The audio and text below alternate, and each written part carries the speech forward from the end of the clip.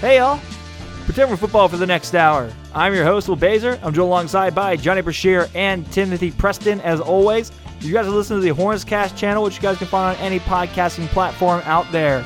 Today we're going to be going over Texas' schedule for the rest of this year. Basketball is today, when this releases, also my birthday. Texas starts off with Texas Rio Grande Valley, then gets going into the Maui Invitational, then has two really big opponents in Villanova and Kentucky in this out-of-conference schedule. Go over everything in that, then break down the Big 12, and specifically where Texas ranks relative to other teams, what the floor and ceiling are, and where we think things shake out with the Big 12 in general. Guys, before we get going, I want to let you guys know this is Budos Band, the song that we usually come out on. That's the artists who make it. I always forget because honestly I put it in post, but that's who plays us in. Go ahead and give them a listen. They're a great band. Let's get into this, y'all. How we been? It's been 2 weeks of loneliness for me. I regret to inform everyone that this podcast has had a positive test and thus been canceled. Everything's put on pause for 2 weeks, and we're going to have to revisit later. I'm not going to say who did it or who was responsible. Well, I'm going to channel my inner Dabo Sweeney and say, you're just trying to avoid this podcast. I don't care what the doctors say. I don't care what the people who know what they're talking about say. You're just trying to avoid me. I think it's clear to everyone that ever since he got a new microphone, he has refused to wear a mask in any context whatsoever. And it's clearly Tim's fault. So this is what happens when you give, mediocre talent a really good microphone, and it all goes to their head. We went through this 2 years ago with me, so yes, I'm very familiar. You can't put me in Waco in the last 7 days. You just can't fucking do it, right? You got nothing on me. No one can pin this shit on me. Everything was bought in cash. Tim, I don't know where you have been in the past 2 weeks, so you can't say that. Like, you could have been in West Texas getting kolaches and then all of a sudden made a stop. You are best buddies with Scott Drew, I know, so... Just showed up, just started tongue kissing him from the start, and it was just over. My alibi is ironclad. You can't pin that shit on me. There was a slightly portly gentleman with a Midwestern accent by the name of Rio Honcho that did show up on Baylor's campus recently, and we have an artist sketch. So I'm going to say, feel like this house of cards may be falling pretty soon.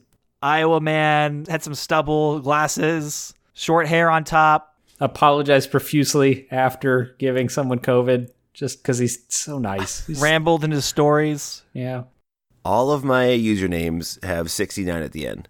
So if it's just Real Honcho, then the answer is no. If it's Real Honcho 69, okay, maybe. But we've already established it wasn't, and you can't put me there. Having 69 or 420 at the end of your username is the sign of a really good internet user. So, Tim, I congratulate you on that.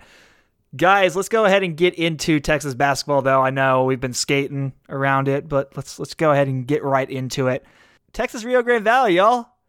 Texas basketball starts today. Am I right? They're clearly the best Texas directional school near the border. There's no directions in that name. That's what I would say. Okay. Yeah. So next school, what are we talking about next? The best school with a river in its name?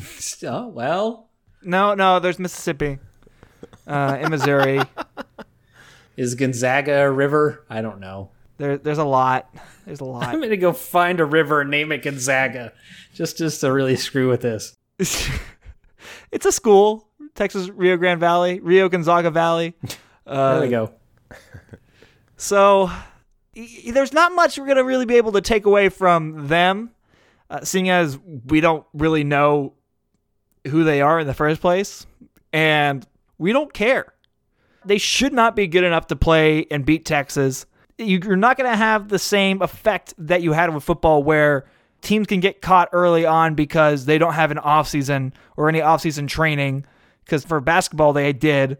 And really, this team should not be at the same talent level as Texas is, especially not this year. So my questions for y'all are going to be more focused around Texas.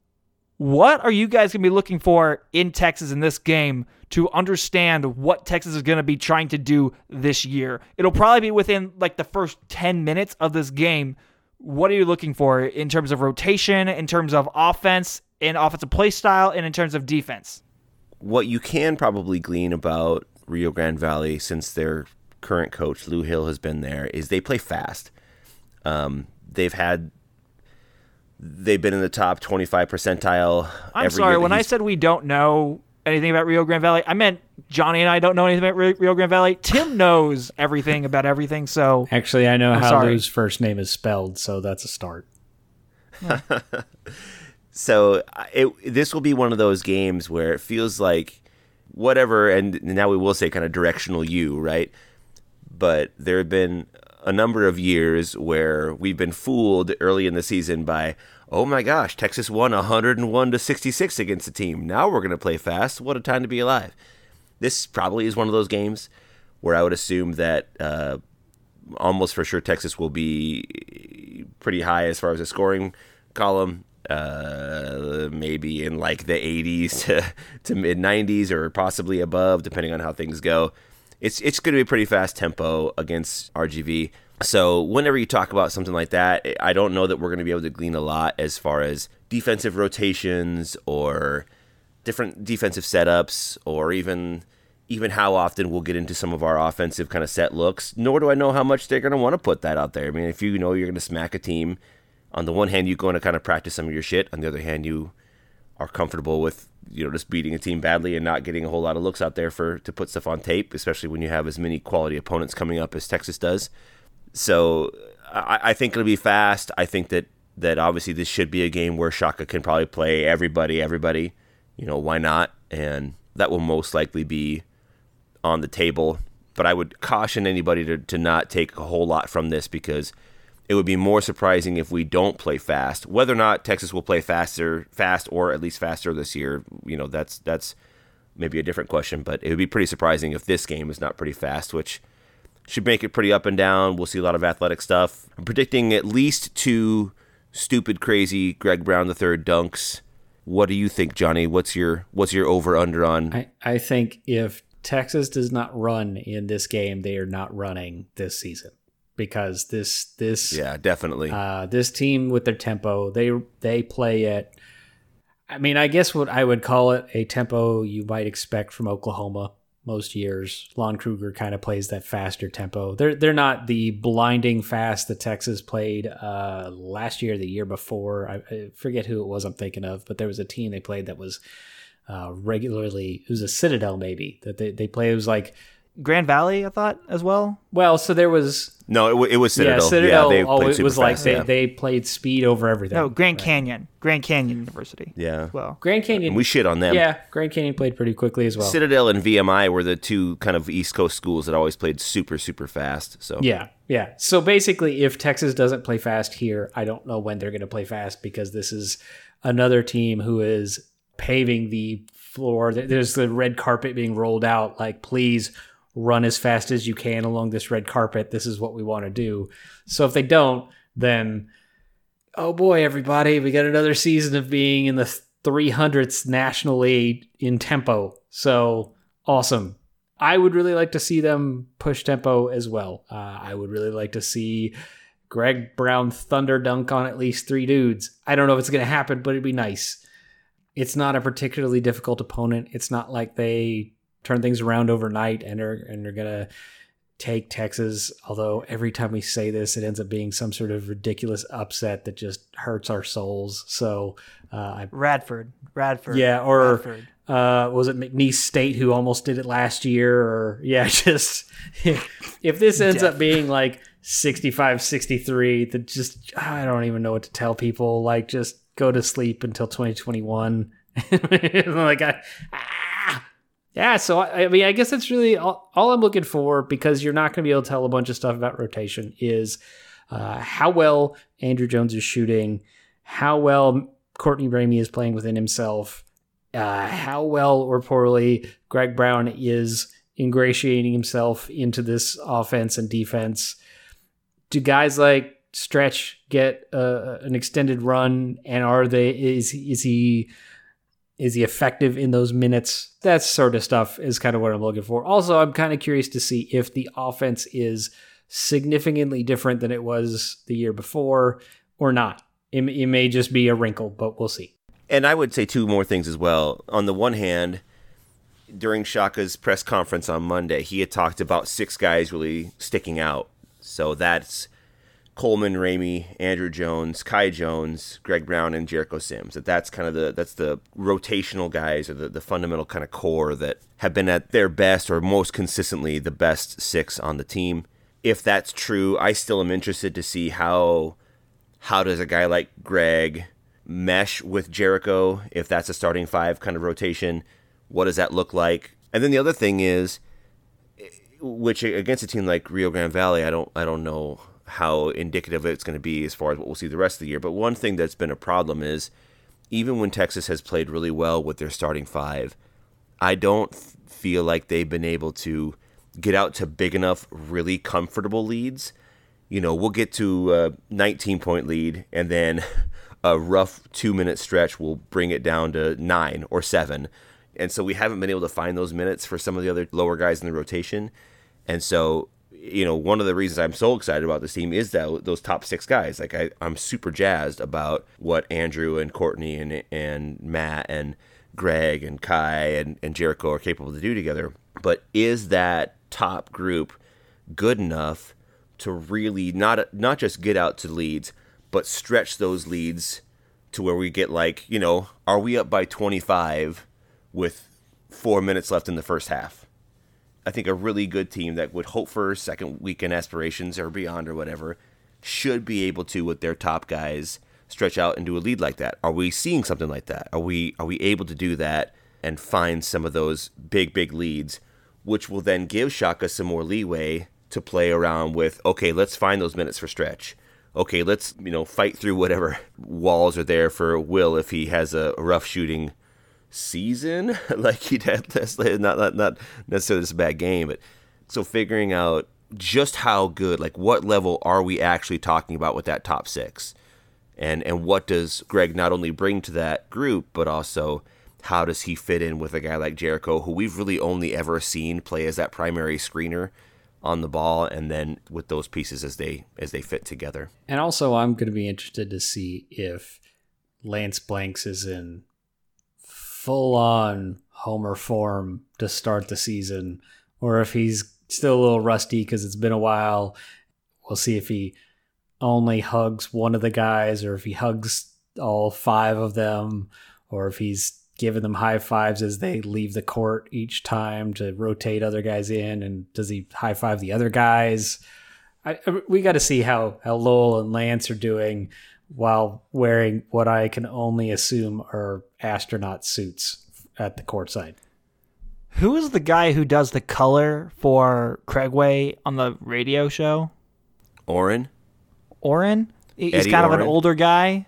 Yeah. Sounds like he's always 4 shots deep. Yes, that's Eddie. Yeah. Yeah. My idol. It's true. That guy, I'm sure he's a good guy. I'm sure he's really nice. I think they could maybe do better. Well, here's the thing. He's like, okay.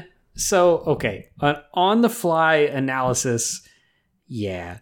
But at the same time, that dude has been a scout for a really long time for like NBA teams and stuff. So it's not that he doesn't know anything. He knows a lot.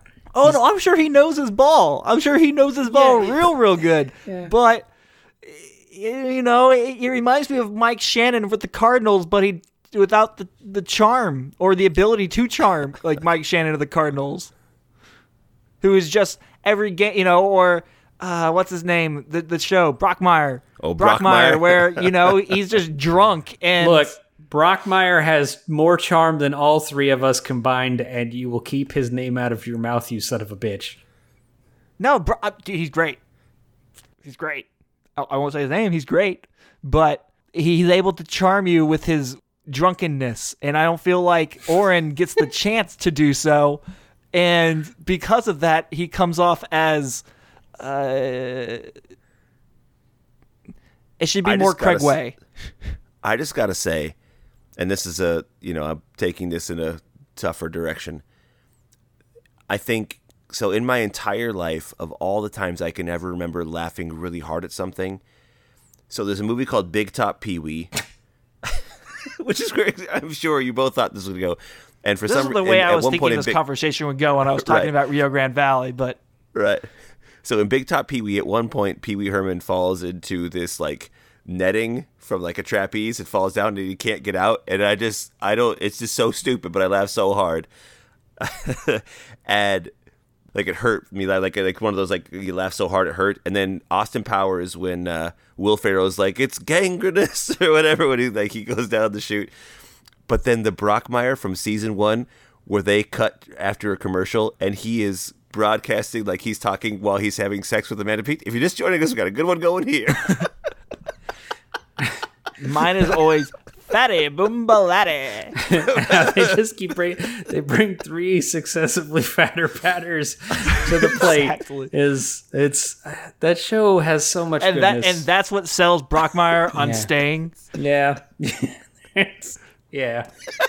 When that fat ass, when he gets just smoked by a fat, Yeah. it is so funny. Great Yeah. show. It's a So great anyway, show. that's Fastball. what we think of when we hear Eddie Oren and analyze a basketball game. Is Yeah. Fatty A Boomalatti. fastball sign right in the keister, and Brockmire is into it. Drunker Brockmire, not able to charm like him. That's fair. No one all right. charms like Hank Azaria, so that's fair. True. Next thing Texas has going on in this auto conference schedule is the Maui Invitational. Is Texas actually going to Hawaii? No, Hawaii has been really, really, really locked down during all of this. It's the Maui Asheville, North Carolina Invitational. Oh, okay. I mean, they're almost the same. They're practically the same. Like, one of them is landlocked, one of them is in the middle of the ocean. Maybe we get lucky and someone still sends Bill Walton to Maui while this happens. Oh God, we have to listen to. That's the worst. Speaking of drunk, Yeah. No, he's not drunk. Mm-hmm. He's on. That's the one thing he is not. So Dude's high on life. yeah. I mean, My look. Lord. Let's. If I can give a piece of praise about Bill Walton, if there is one human in which I would like to meet in an ayahuasca tent, it would be Bill Walton. ayahuasca. Yeah, whatever. Like at that Ayahuasca. point, vowels are sort of negligible, so it doesn't matter. That'd be great, but I don't want to hear him call broadcast with the team I'm interested in. It's just worse. It's not the worst. Dan Dockich is the worst. He's the second worst. Because at least Bill Walton Dockett's is a close. circus tent animal that run amok, whereas Dan Dockich is like that softball coach who doesn't know his team sucks. Help me remember. Does Bill Walton actually know what he's talking about when he's on the broadcast? I feel like he never does. If he is focused and he is paying attention and he is talking about the subject at hand, then yes, he very much knows basketball. The issue is that he is most of the time talking about something on a completely different astral plane from what is happening on the basketball court, and or he is hawking something that somebody clearly paid him to hawk. Like China? or like when the Alibaba Alibaba thing, yes, group. the Alibaba thing, or whenever Maui Gym sponsors the Maui Invitational, he talks about their sunglasses 48 times a game and is wearing them every time they cut the camera to him. So yeah, I would sell out hard too if they paid me. I'd sell real hard. yeah. I don't know if anybody sells out quite as hard as Bill Walton does, but he's pretty up Enough there. about Bill Walton, though. Let's get into the teams Texas is playing. Texas starts off with Davidson, and then their second game will be against Indiana or Providence.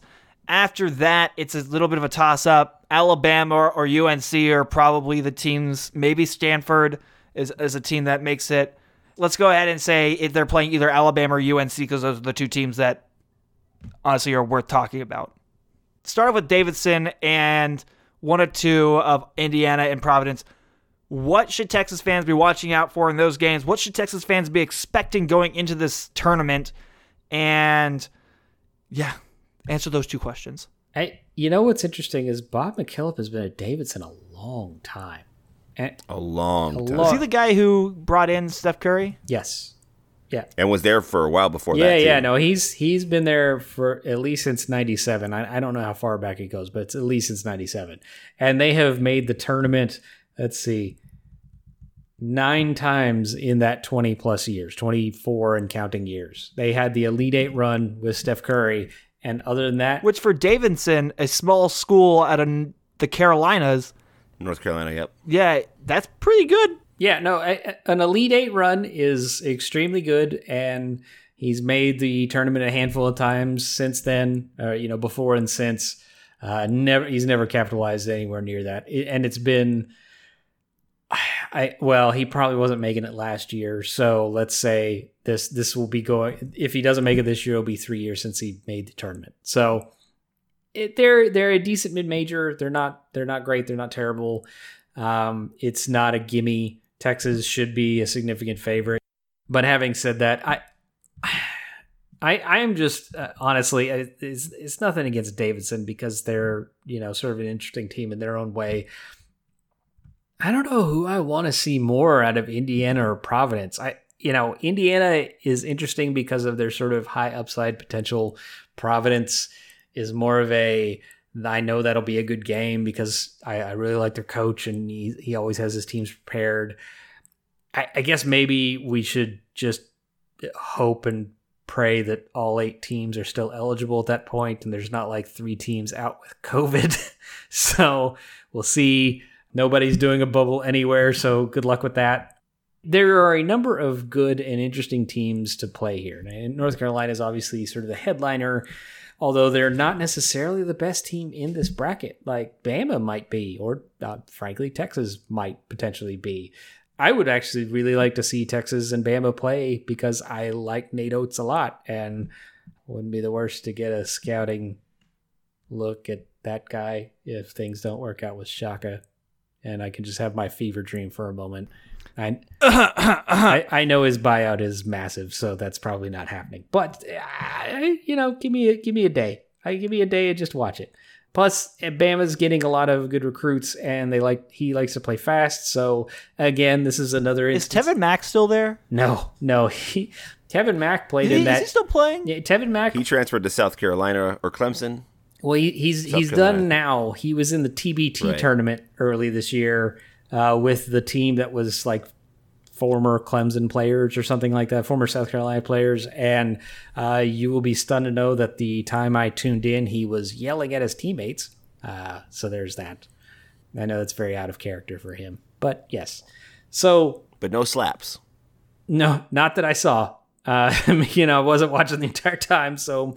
Could have happened in a commercial break like in semi-pro. They just got a big old fight and then TV cameras kicked back on. They went back to normal.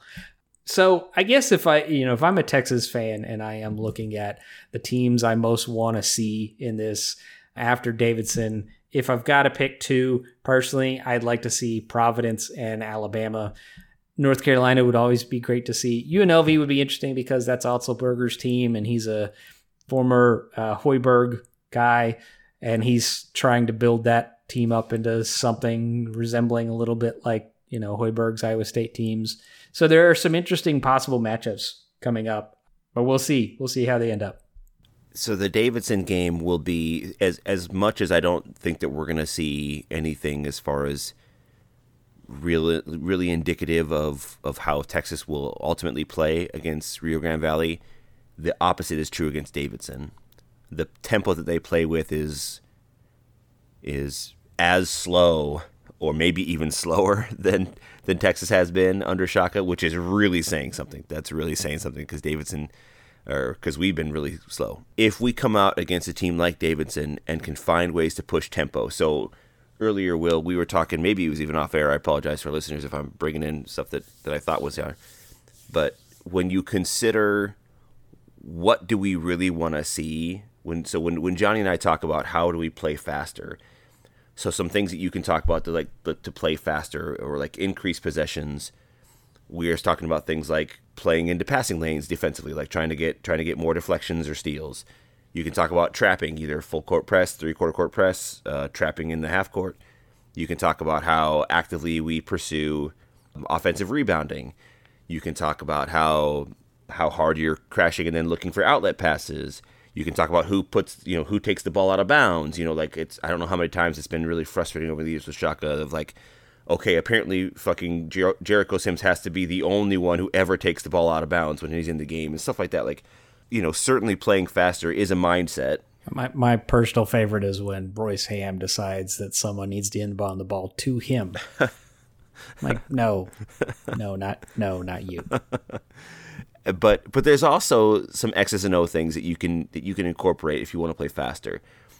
I just can't imagine that Shaka would look at this team and look at athletes like Greg, like Kai, like Andrew, like Stretch, like Jericho, like Matt, and not think, boy, we could really get out and move, and this is going to be an opportunity for us to play pretty fast.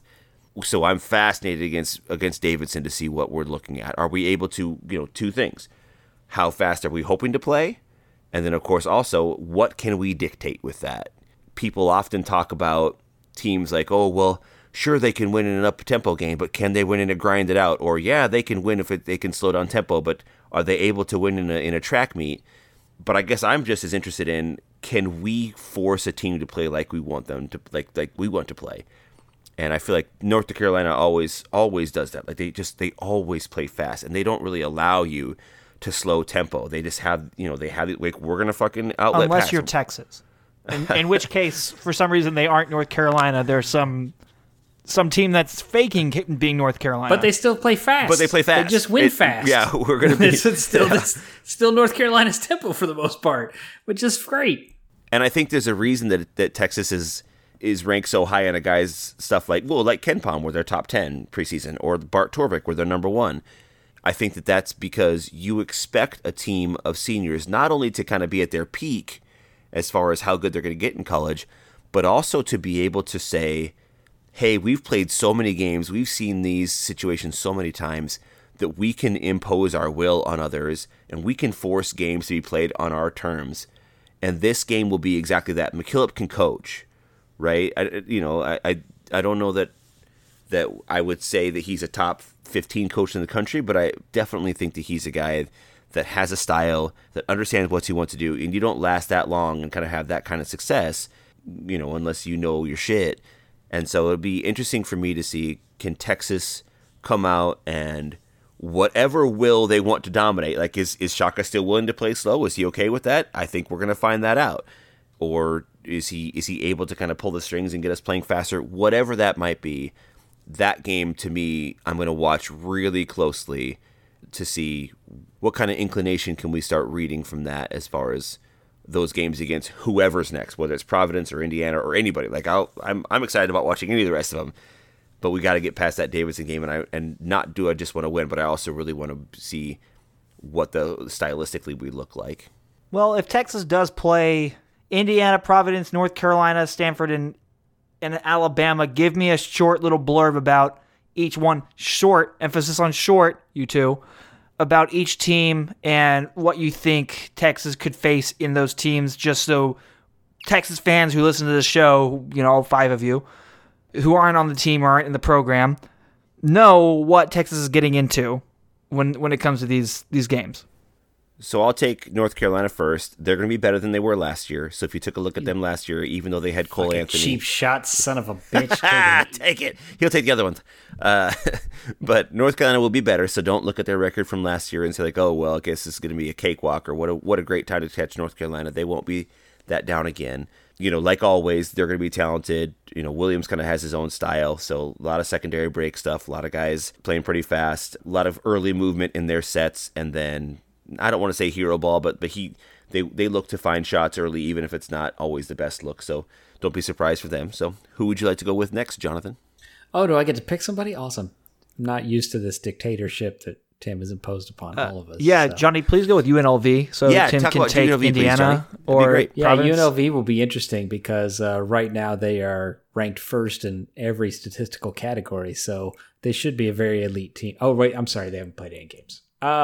So I'm going to be interested to see how much Otzelberger tries to bring an Iowa State during Hoiberg mindset to his teams.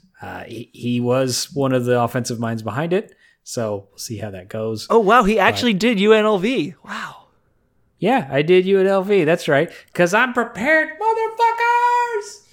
Tim, since we're doing a snake draft, you're next.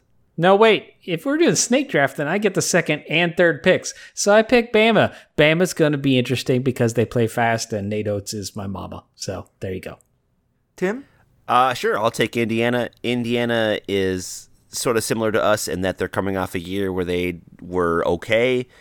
They play faster than we do, but not super fast. So it'll be an interesting season as far as what they're capable of doing with some of their younger guys that are coming in. I don't know for sure.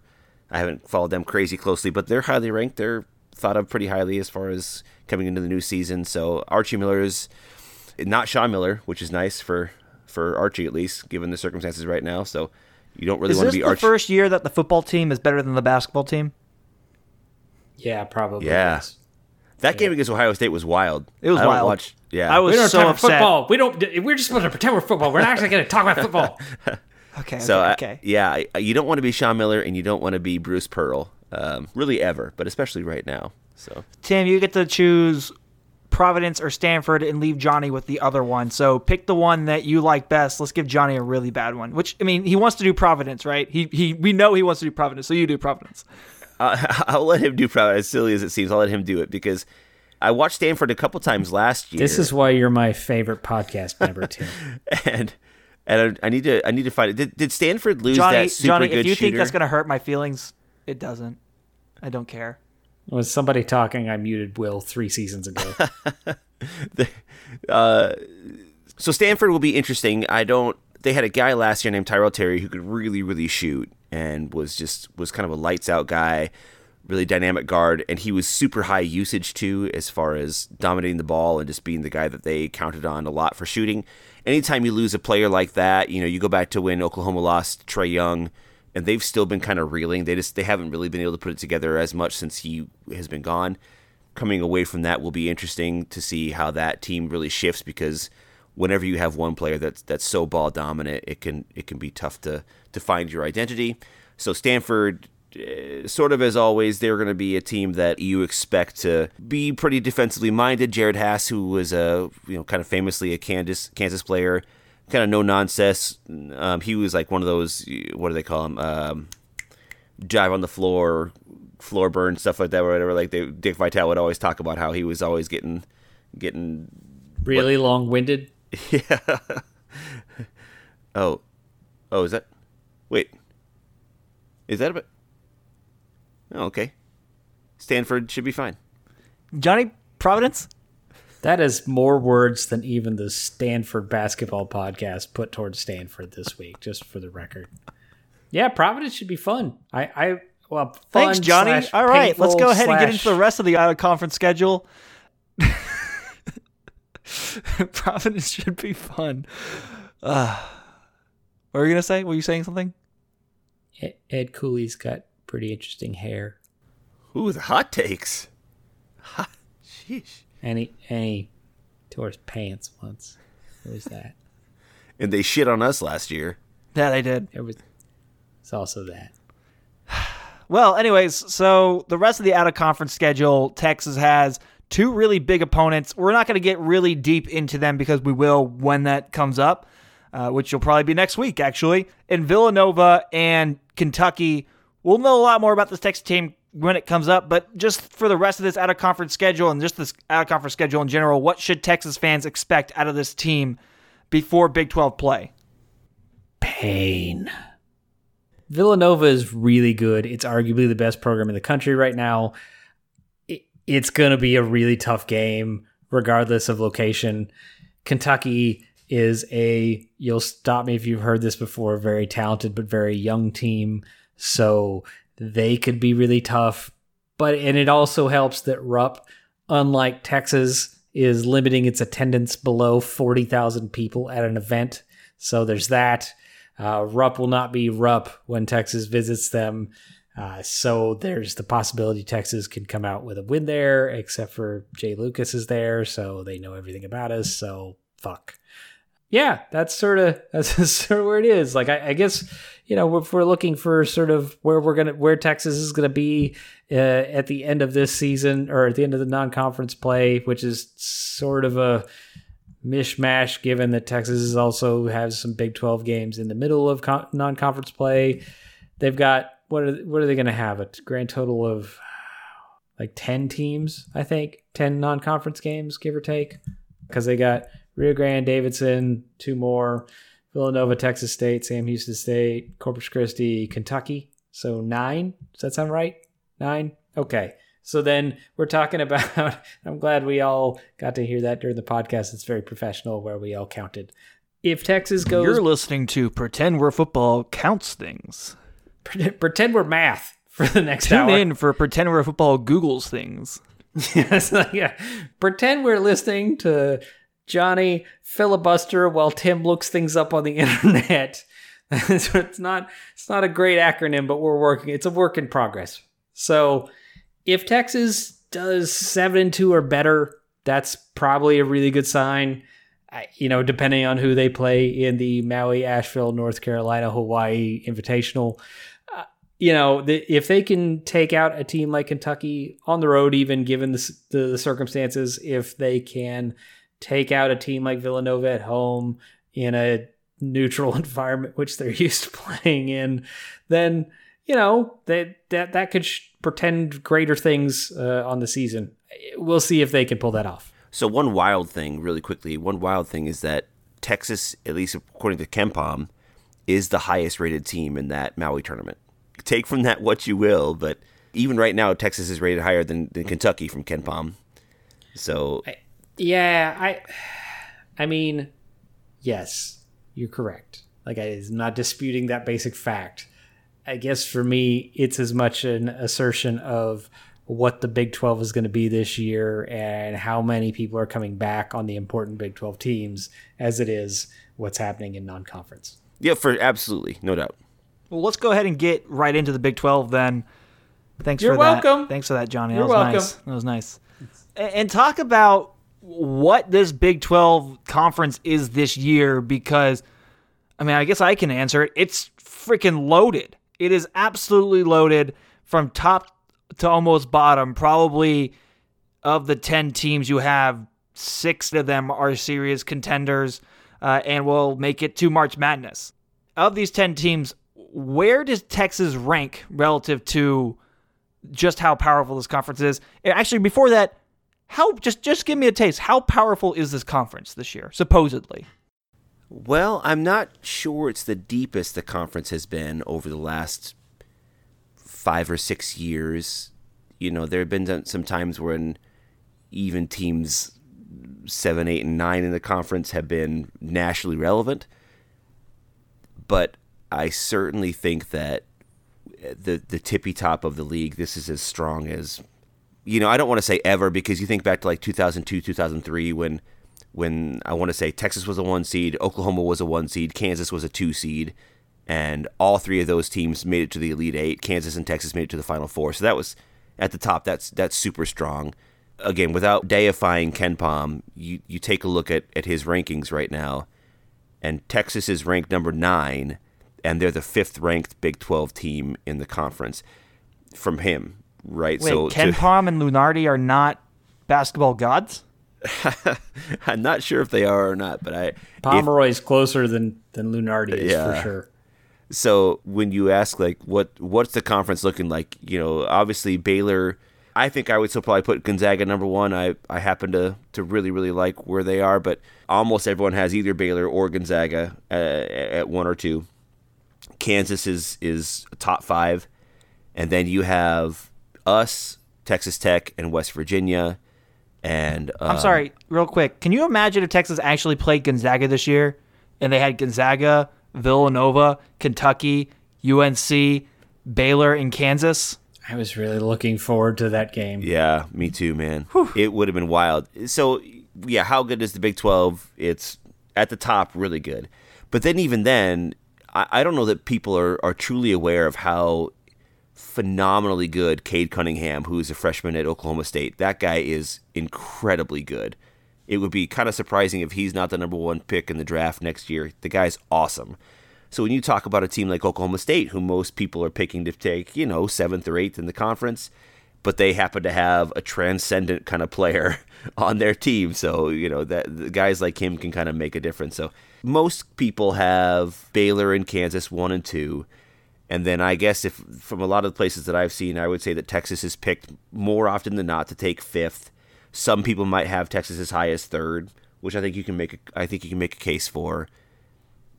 But I also, I don't think right now, given the circumstances of what our record was last year in comparison to Kansas or Baylor, that you can kind of reasonably put Texas with those top 2 teams, and maybe even then Baylor is a step or notch above Kansas. And Johnny can talk to that too. He wrote a good article about that on his Substack here in the last couple weeks. Thank you for that. You keep on talking about me and what I like to say, and I'll keep on reciprocating. All right, we finally found the formula. This is awesome.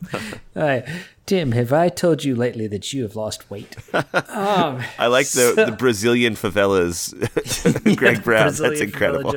Yeah. You seem so excited about Billionaires Royce Ham. I couldn't help but roll with it. So, yeah, I mean, I guess when I wrote that, Baylor, I fucking hate. And look, here's the thing. I'm not going to wish COVID on anybody because I'm an asshole, but I'm not that big of an asshole, right? When I talk about ways I want Scott Drew to meet his downfall, I'm trying to thread a needle here because I don't want innocent people to suffer, right? I don't want to be he was found diddling kids because that's horrible for the kids, right? That's a terrible situation. So I want him to get busted for something really dumb and sort of innocuous that also carries a significant jail term. He got caught, I don't know, he can't stop sniffing the clean underwear at Target, and he ends up stealing thousands of dollars or of it. Embezzling from Joel Osteen or something like that. Yeah.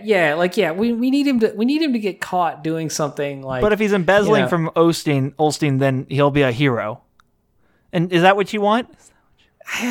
If he's in jail, that's fine. It sort of justifies the means, right? It's, find out maybe that he ended up embezzling from the Westboro Church, right? So they're completely defunct, and also Scott Drew is in jail for the next 15 years. That's sort of where I'm going. So, sorry you got COVID. That's the nicest thing I'm going to ever say about you, Scott Drew. Before any of that, the fact that Tristan Clark retired for medical reasons brings Baylor down a notch in my eyes, or half a notch in my eyes, because he was a very important piece of the upcoming season. So Baylor went from a clear favorite in the Big 12 to a favorite, right? It's kind of, they got reduced a little bit. Behind them, Kansas, Texas, Texas Tech, West Virginia, all are somewhere in the same general realm. I think Kansas definitely can play up to the level of Baylor, and I think in a given game, any of those 4 teams, especially if they're playing their best game, can play up to Baylor. But I think this is a season where Kansas might actually fall out of the top 2 for once. 3rd, which is for them is a catastrophic, but for everyone else is awesome. Those are sort of the top kind of teams to me, the top half of this conference. There is, and when you take Tech, Texas, West Virginia, they all have these, they're all potentially very good teams that all have things that need to be answered. With Tech, it's what is their offense going to look like, and will someone like Mac McClung do as well in this as he did at Georgetown? Or how are they going to replace sort of the clutch moments from Davide Moretti? How are they going to deal with their interior defense or their big, who is not on the level yet of what they had when they went to the national championship game? With West Virginia, it's what is their outside shooting going to look like? are they going to be? Because even if they're even passable from the outside, they become an extremely dangerous team because their front line is awesome. Texas, we've gone through a lot of their question marks. It's how are they going to shoot the three? How are they going to get to the free throw line? Are they going to convert? That sort of thing, among other things. So Kansas, as much as they reload every year, losing Dotson, losing a guy like Azubuike, who was a human bucket, that's a big thing you got to deal with. So all of them have these sort of questions. There's a tier below that's Oklahoma and Oklahoma State where they could rise up. I could see Oklahoma making a leap because they got that transfer in who he's very good. They could, Brady Manick can shoot from anywhere. Oklahoma State, there's just a ton of questions that they might answer positively, but they might not. And then below that, you're looking at the bottom three of Iowa State, TCU, and Kansas State. And so that's sort of how the tiers are for me. How are you expecting Texas to take on this Big 12 schedule? What should fans be comfortable with in terms of end of season if they play every single game as a record? That caveat is important given how many basketball games have already been canceled and the fact that Texas wants to. Assuming they play all of them. Yeah, assuming none of the 3,100 fans they let in every night bring COVID to the entire Metroplex. All right, Johnny, I'll give you 30 to 60 seconds. Rant, go. Chris Delcati is a fucking idiot. How's that? Why would you let 3,100 fans into a stadium, into an enclosed arena, when Kansas is only letting half as many in? Like they've got the same capacity. They have a much more energized fan base. They can sell every ticket they're going to put out. They put in half as many. Whereas Texas is like, 3,100 in the middle of possibly the worst portion of a generational pandemic. That sounds like a good idea. What the fuck? This is a terrible idea. I cannot, I wish we could tell everyone, stay home. We'll pay you to stay home. Like all the workers, just stay home and we'll pay you your salary, your wage or whatever. We're not in that position, unfortunately. So now we're hurting people, which fucking sucks. But I want everybody to stay home. I want all the fans to stay home because you don't want to kill DJ Mel because you wanted to watch UT Rio Grande Valley get bounced by 25. This is a dumb fucking idea. Stay the fuck home. Watch it on LHN or on whatever ESPN the games are on. Just stay the fuck home. Please stay the fuck home. That's my TED Talk. 10-8 would be fine. I'd be good with 10-8. I think 11-7 or better. If they could be 11-7, that would be good. 12-6, which I would not bet on, but anything 10-8 or better would be. I think Texas fans should take and be very happy. Well, I'm interested in what the ceiling of this team could be and what needs to happen for that ceiling to be reached. Second place is probably the ceiling for this team. I can't imagine a likely scenario in which they win the conference. Maybe Scott Drew gives everyone else on the team COVID, and so they miss 14 games in a row, and then they end up their only games being at Kansas and at Texas, and somehow they end up 2-2 or something. I don't know. Point being, I feel like Texas' range is sort of between second and sixth. That's kind of where I expect them to be. When I put my projection or my I don't even want to call it projection. It's not that scientific. My guess in. I put Texas at fourth. In fact, my prediction was almost exactly the same as what the coaches put together. So I feel like fourth is sort of the median. Second is their. What a if they coincidence. Hit second. For the record, I wrote that a day before, and I will defy anyone to prove me otherwise. Rio Honcho 69. So I think. Second is their highest. Six is the sort of. I can't see them really dropping below six. Probably COVID things notwithstanding. I can't believe we've got another season where it's other than the cancer things are going great. Oh, other than the COVID things are going great. What is happening next season? Are we gonna have a monkeypox caveat? Is that where we're at? oh, things are going really well, and we got Greg Brown for a second year, and then he got monkeypox. Like, oh no, Andrew Jones came back from cancer, and then he got leprosy. It's terrible. Anyway, yeah, 2nd to 6 is sort of where I'm at with the median being 4th. I would guess 10-8 or 11-7 is sort of your best guess of what their conference prediction would be. Given that Shaka is a 9-9 coach most years, it's hard to imagine them going much beyond that. So that's probably where I'm guessing. It seems like we know who will win this conference, right? It's either Kansas or Baylor here. Is there another team maybe that's looking? You're saying not Texas. Is there another team you're thinking? If West Virginia can shoot, like their interior is like an NBA team. Okay. They're super good on the inside. So then, who gets the number 1 draft pick in the Big 12 draft next year? Who's the shittiest? Kansas State would be the worst. Okay. Yeah. Yeah, that would probably be my guess. Like they seem the most likely. TCU might challenge them because TCU's got a lot. Who's tanking for Trevor? Yeah, who's tanking for a MAC job?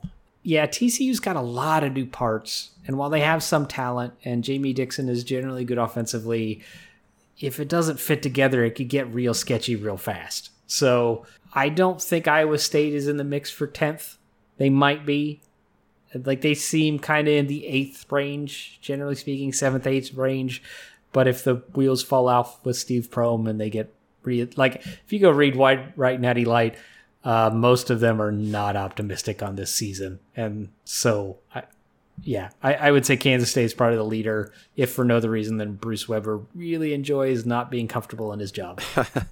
I think if you're going from the bottom up for those 5 teams that aren't Baylor, KU, Texas Tech, and West Virginia, I think probably 10 would be most likely Kansas State, and then 9 TCU, 8 Iowa State, 7. I might even put Oklahoma at 7. Man, that might just be how highly I think of Cade Cunningham, but either Oklahoma State and then Oklahoma right there for 6 and 7. At this point, it would be pretty surprising if that's not the tiers, right? You have your top 5.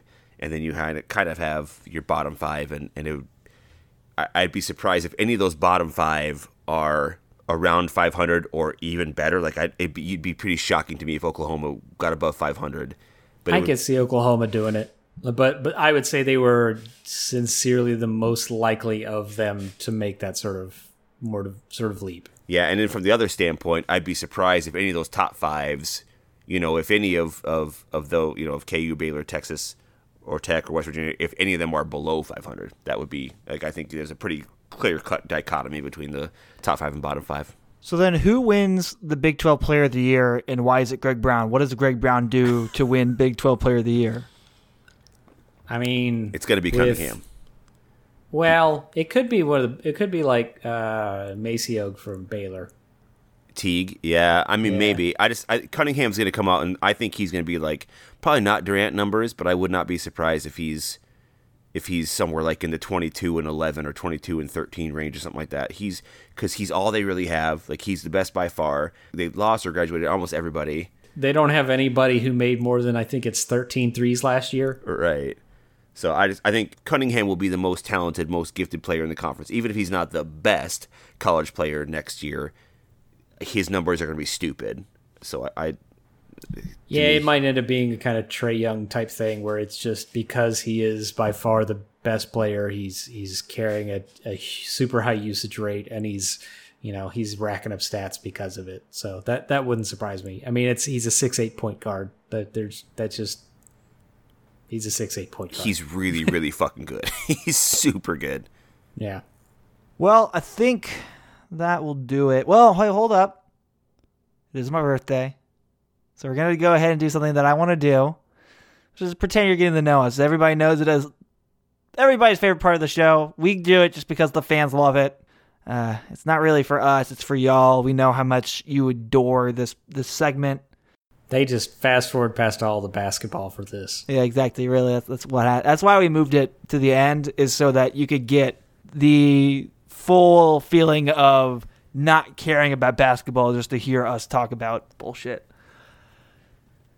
But I want to do, actually, this week we're doing it for me. As I said, it's my birthday. So in typical Will fashion of I only care about myself, what is your fondest birthday memory and just fondest memory of me in general? Boy, fondest memory of Will in general. There was... That's put me on the spot. Yeah, man. You can do birthday, start it off, and then as you're talking about birthday, kind of mindlessly, start thinking about me. There was the time I met you and realized that you were not, in fact, 5'4". So that was... I don't know if that's fond, but it's definitely the most surprising. Okay, so I'll go ahead and start. So I'll start with my birthday stuff. So my birthday is April 21st, right? So spring birthday. We're never gonna celebrate that on this. Nope. Not gonna happen. We're not gonna have an April 21st pretend we're football post March Madness where we talk about being bounced out of the round of 68 for the second time so that we could just give Tim a happy birthday. This is not going to happen. Yep, that's okay. We don't know. We don't know with COVID. It might be pushed back. Yeah, this would have been the year. Yeah, this is the Rick Pitino, Iona, Tim Preston, April Madness edition. That's what we got. That's what. Yeah, I keep on hearing that. Everyone talking about that particular thing. So springtime for me is pretty special because when I was in high school, springtime was tennis time. So I always really enjoyed that. And when I moved to Iowa, there was. No one, obviously, of course, no one knew who I was. People weren't aware. So I'm on this new high school team, and, I tried to be kind of thoughtful about stuff. But there was this tournament that was going on for tennis, and it just kind of happened that tournament was on my birthday. It was a Saturday. It was on my birthday. I was 16 years old. And there was this one player from around the Des Moines area. So, oh my God, big time for Iowa. You kidding me? Des Moines? Come on. Good grief. So, and that guy had won the tournament the year before, and so for my birthday, like it was happening on that same day. It was my first year in Iowa. I was there, and we were playing, and we were in this tournament, and I beat him. His name was Aaron, but they spelled it weird. It was Eron. Like, I'm not gonna lose to a fucker whose name is Eron. Jesus Christ. Hey, Aaron. Yeah, like nice try. Anyway, so I shit on him, and that was And everyone's like, whoa, you beat Eron? I was like, yeah, I beat Eron. Let's fucking go. Anyways, this is a good day. One of my best days probably ever. My favorite thing about Will, I'm if you know me well enough, I'm a pretty sentimental guy. Like, I'll be pretty relaxed with stuff, but I can also be pretty sentimental. And I had told Will last year, right before kind of COVID really hit, I had said to Will, hey, we are thinking about taking our family down to St. Louis because I've heard that St. Louis is a cool city for families. And I kind of said it to Will in passing in one of our podcasts, like before we actually started recording for the actual show, and like thinking like, oh, maybe he'll give me a recommendation for a place to go or something to do. And this son of a bitch like gives me this huge list of like fucking 90 things that you can take your families to do, and like they all have ratings and places to go and how much things cost. Like he puts this thing together that was just like really super thoughtful and helpful. And of course we didn't go because of COVID stuff, but like I was like, oh my gosh, this guy will do this for. Anyways, it just really meant a lot to me that he was willing to take the time. That thing took a while to put together. Yeah, that was awesome. It was great. I still have it. We're gonna use it. So I have friends that I spend time with in person that wouldn't do that for me. So that you do that for me is really cool. I appreciate it. As podcast dictator, this is my favorite segment we've ever done. Johnny? Here it comes. Here it comes. This is going to be incredible. Be such sentimental a Johnny version. It's just such a downfall. Like whenever I ask you to give me some uplifting birthday or like Christmas story, it usually ends up with a dead cat of some sort. So it's no cats died on your birthday that I'm aware of. I could pretend if that makes you feel better. No, on your birthday. Not on mine. On my birthday. That's right. Yeah. No cats died on my birthday. Although I did. So funny you mention it. I have a Google phone. G4, whatever the Pixel 4. Yeah, Pixel 4. And One of the things it does, it has bastard green texters. It has, yes, I am. That's why every time someone from an Apple phone gives an emotional reaction to any of my texts, it says liked and then quotes the entirety of the text message, which is awesome.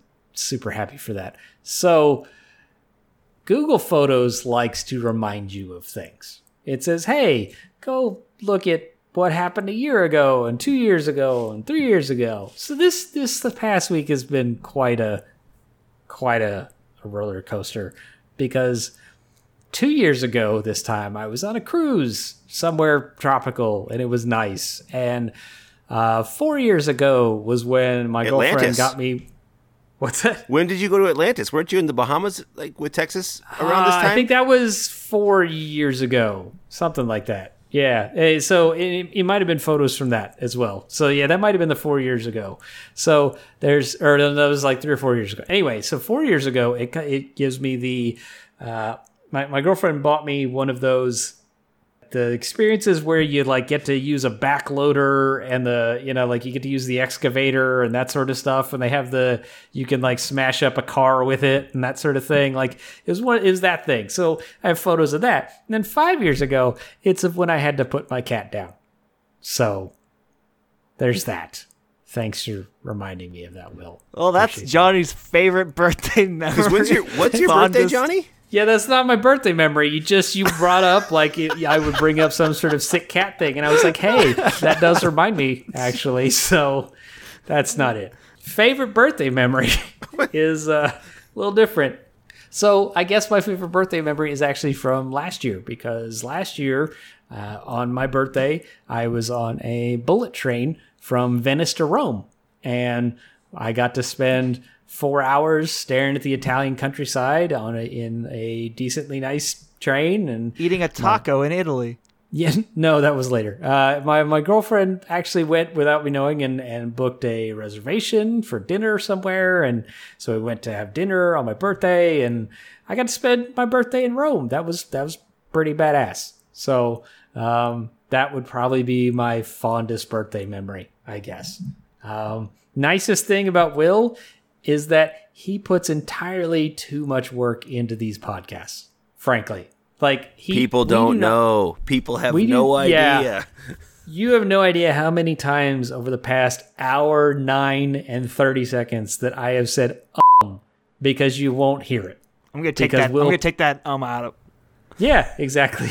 Exactly. Just maybe bleep it like it's a curse word. There. That was supposed to be an He puts a lot of fucking work into these things, like way more than anyone could possibly justify given the listenership we have. So I guess I would say that my fondest memory of Will is the work he does for me as some sort of peon, even though he owns this thing. So thank you, Will. I appreciate that. That was a lot more wholesome than I was expecting.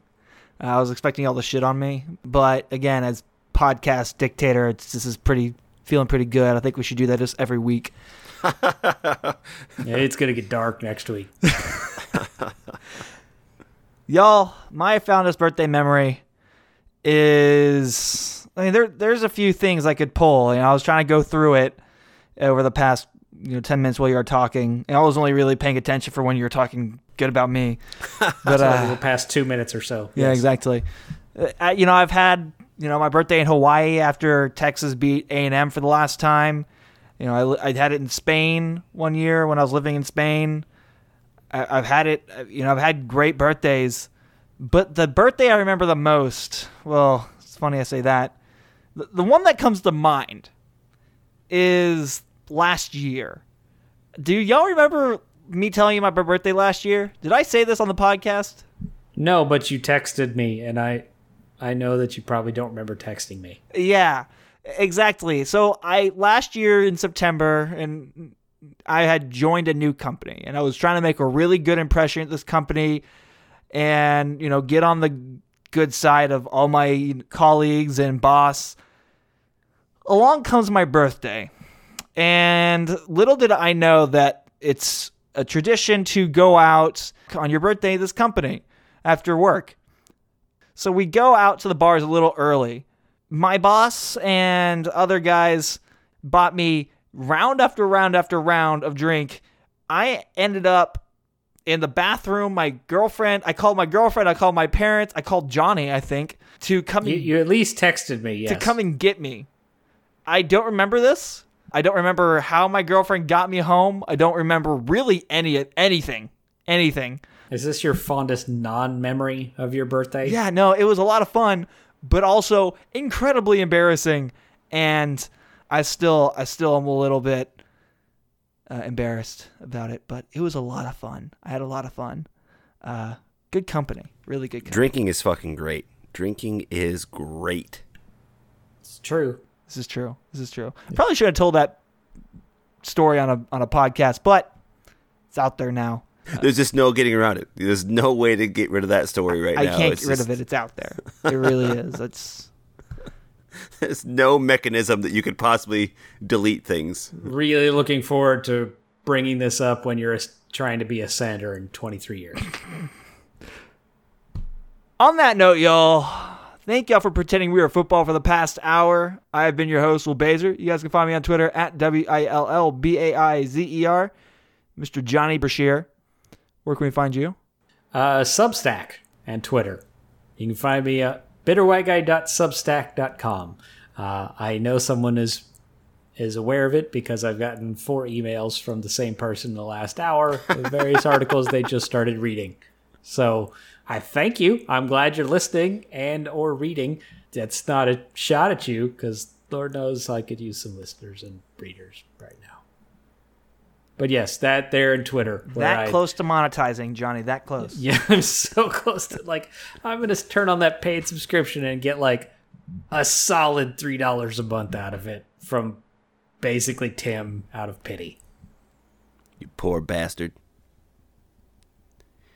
You can find me at InsideTexas.com. Being so self-centered as to not even let me bring you in. Hey, Will, where can we find you? Oh, yeah, you can find me on Twitter at WILLBAIZER. Johnny, where can we find you? Oh, I'm on Twitter at bitterwhiteguy and also on Substack at bitterwhiteguy.substack.com. Will, where can we find you? Oh, Johnny, well, thank you so much for asking. You guys, Tim, is there something wrong? Look, I waited for you to tuck me in, and you held off for a second, so I thought I would just kind of take my time. Yes, you can find me at InsideTexas.com. Tim, I didn't ask you where we could find you. I just asked if there's anything wrong. No, everything's fine. Okay, that's what I thought. Anyways, you can find our podcast and other ones. No, Tim, where can we find you? Okay. I'm sorry, that's all the time we have. We're at an hour 15:30. Yeah, we're really pushing it here, Tim. Yeah, I'm sorry. So InsideTexas.com, a lot of cool stuff going on our site. Come check us out. And on Twitter at Inside Texas Hoop, no S. Again, if you like retweets, once every day or so, I'm your guy. And Tim, tell me a story about from this week. Just end it off. Boy, from this week, well, it was a good day today. I started off, we're working with some of my seniors in my classes about advertising, and we're doing. We just started talking today about storyboarding, which is really cool, right? I think storyboarding is kind of fun because it you think about writing essays or whatever when you talk about normal language arts stuff, and so it doesn't seem to how do essays fit with storyboarding because they just are such a very different medium. But on the same token, it's a really cool way with storyboarding to kind of visualize the process and kind of have this larger story and it was neat to see some of my students have an opportunity to kind of express themselves and think about how can I contextualize. We're fading him out at this point, right? No, this is where he's faded out. Okay. I want to thank the Academy. I want to thank Jonathan and Will. I want to. I don't know the songs for the Academy. Wrap it up, B. There was a student, and they were bad. Okay. You guys can find other shows like this on the Horns Cast channel. That's the Horns Cast channel on any podcasting platform out there. Thank y'all for listening. We'll see y'all next week. Hook 'em. Hook 'em. You love me. You really love me.